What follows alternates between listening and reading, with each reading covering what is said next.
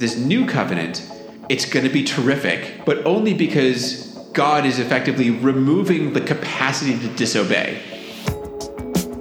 Welcome back to Chapter, Verse, and Season, a lectionary podcast from Yale Bible Study. Join us each week as two Yale Divinity School professors look at an upcoming text from the Revised Common Lectionary. This episode, we have Joel Baden, professor of Hebrew Bible and director of the Center for Continuing Education, and Abdul Rahman Malik, associate research scholar and lecturer in Islamic studies. They're discussing Jeremiah, chapter 31, verses 27 through 34, which is appointed for track 1 of the 19th Sunday after Pentecost, proper 24, in year C. Here's the text. Jeremiah, chapter 31, verses 27 through 34. The days are surely coming, says the Lord, when I will sow the house of Israel and the house of Judah with the seed of humans and the seed of animals. And just as I have watched over them to pluck up and break down, to overthrow, destroy, and bring evil, so I will watch over them to build and to plant, says the Lord. In those days they shall no longer say, the parents have eaten sour grapes, and the children's teeth are set on edge. But all shall die for their own sins. The teeth of the one who eats sour grapes shall be set on edge. The days are surely coming, says the Lord, when I will make a new covenant with the house of Israel and the house of Judah. It will not be like the covenant that I made with their ancestors, when I took them by the hand to bring them out of the land of Egypt, a covenant that they broke, though I was their husband, says the Lord. But this is the covenant that I will make with the house of Israel after those days, says the Lord. I will put my law within them, and I will write it on their hearts, and I will be their God, and they shall be my people. No longer shall they teach one another or say to one another, Know the Lord, for they shall all know me, from the least of them to the greatest, says the Lord. For I will forgive their iniquity and remember their sin no more.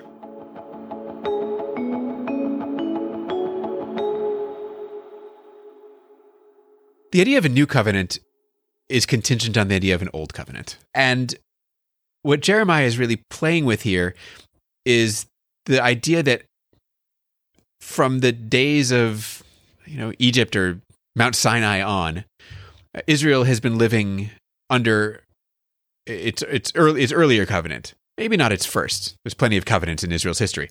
But the main one for the nation has been this covenant that's been based on laws, and that Israel, in Jeremiah's view, and not just his, Israel has been essentially violating kind of nonstop for its entire history. And what has that meant? For Jeremiah, that's meant that under the Old Covenant, life was really little else than sin, punishment, maybe a little relenting, more sin, more punishing, and it's a cycle that's just gotten heavier and heavier. And in Jeremiah's looking up, of course, Jeremiah living at the time of essentially the conquest of Judah and Jerusalem, is looking at this and saying that we've reached the pinnacle. Right? It's gotten as bad as it's going to get. And essentially, Jeremiah is voicing God as saying, enough already. What we got here isn't working. I gave you laws.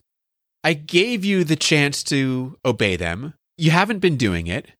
All I've been doing is punishing you the whole time. The language at the beginning of the passage about I have been plucking up and breaking down and overthrowing and destroying and bringing evil. That's been all I've been able to do. I'm a parent. You're a parent. Sometimes your kid gets into that cycle of like, you punish them, and when you punish them, they say something even worse back to you, and you're like, now I have to punish you more. Right? And it keeps going, and eventually, this is God's moment as a parent being like, you know what? Forget it. I'm tearing up the whole original deal. And that sounds great, except that at least as I read it, and this may simply have to do with how I read Jeremiah generally, but as I read it, the thing that's being offered in replacement of the old covenant, that is this new covenant, is pitched as it's going to be terrific. Everything's going to be much better now, but only because God is effectively removing from the people the capacity to disobey, which is also kind of removing from them the capacity to obey. Right? It's enforced language, I will put my law within them. I will write it on their hearts. I don't read that as a nice, loving act. I read that as carving the law into flesh, right? It's branding. There is an underlying sense of violence throughout these verses. I mean, we begin at the beginning in the translation I'm reading, just as I watched over them to uproot and tear down, to overthrow, destroy, bring disaster. I'll now watch them build and plant. I want to say that part of that uprooting, tearing down, overthrowing, and destroying is because God asked them to do that. God asked them to take over land. God asked them to establish themselves in this holiest of lands, to wipe away those who came before. In a way, when God punishes, and I guess we're speaking with our self-care, post-traumatic hats on now, when people face those kinds of trauma, people do trauma, hurt people. And so I think you're very right in saying that this sort of cycle of punishment, relenting, repentance, asking, disobedience, and punishment, encoded in that is a kind of a modeling of a kind of a violence. I'll do you one better. Hurt people, which I love that you brought in here. What if the hurt person here is God? God has, right, in the violating of the covenant and the sinning against God, God has been hurt, and God as the hurt party is like, yeah, so I've been hurting you, and I will. The ending of the cycle involves, in my reading at least, a different kind of hurting. I mean, it's a sort of more metaphysical hurting. The removal of, essentially a removal of free will. It's kind of a spiritual lobotomy. Yeah. I like that a lot. Yeah. I think that there's multiple hurt parties here, but I don't know. I'm always interested in thinking about God as character, and in a sense, God in this passage is characterizing himself when he uses the language of, or when Jeremiah at least uses the language of, I made this covenant and they broke this covenant even though I was their husband. I'm not the one who's sort of talking about God metaphorically as like the hurt party. Jeremiah already did that, right? The husband who has been cheated on, right? Which is this broad biblical, relatively common prophetic metaphor that I deeply detest. Yeah, I mean, I'm hearing that, and of course, my Muslim sensibilities, with its radical monotheism of God as present with and separate from creation contingent on God, and God being, Leisa kamithlihi shay, there is nothing unto God, like God. When you talk about a God being hurt, I definitely, my Muslim spiritual sensibilities go, woohoo, hold on here. That's not the way we talk about the divine. But I appreciate you pointing out that that's the way Jeremiah is speaking about the divine, and the husband-wife metaphor, which is very disturbing in a lot of different ways, because again, there's a certain patriarchal violence that is not just encoded in, that's apparent in the words here, really challenge my own sensibilities. That as I'm reading this, the notion of a hurt God isn't diminished by our sin nor expanded by our obedience. The Muslim sensibility around this always is that we do action to our own detriment or to our own loss or to our own edification and to our own blessing.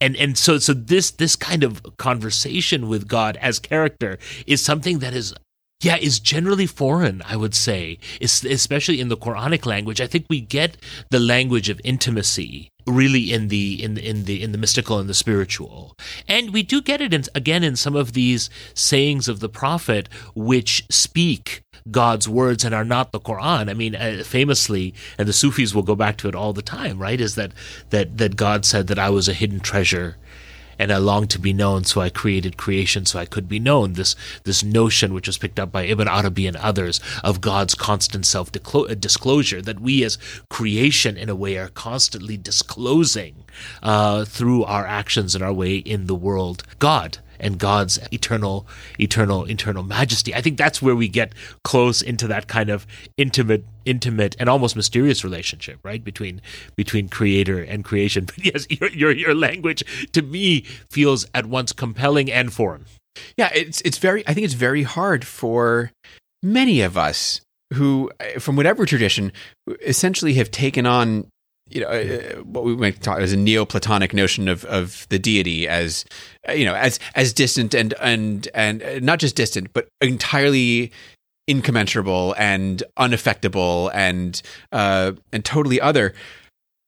When the Bible talks about, voices God as saying, you, Israel, cheated on me, and I was so angry, and it's not in this passage, but in plenty of others like this, that I stripped you, and I paraded you in front of the nations, and I embarrassed you, and I shamed you, so that you would come back to. I mean, there's hurt there. There's absolutely hurt there. That doesn't feel.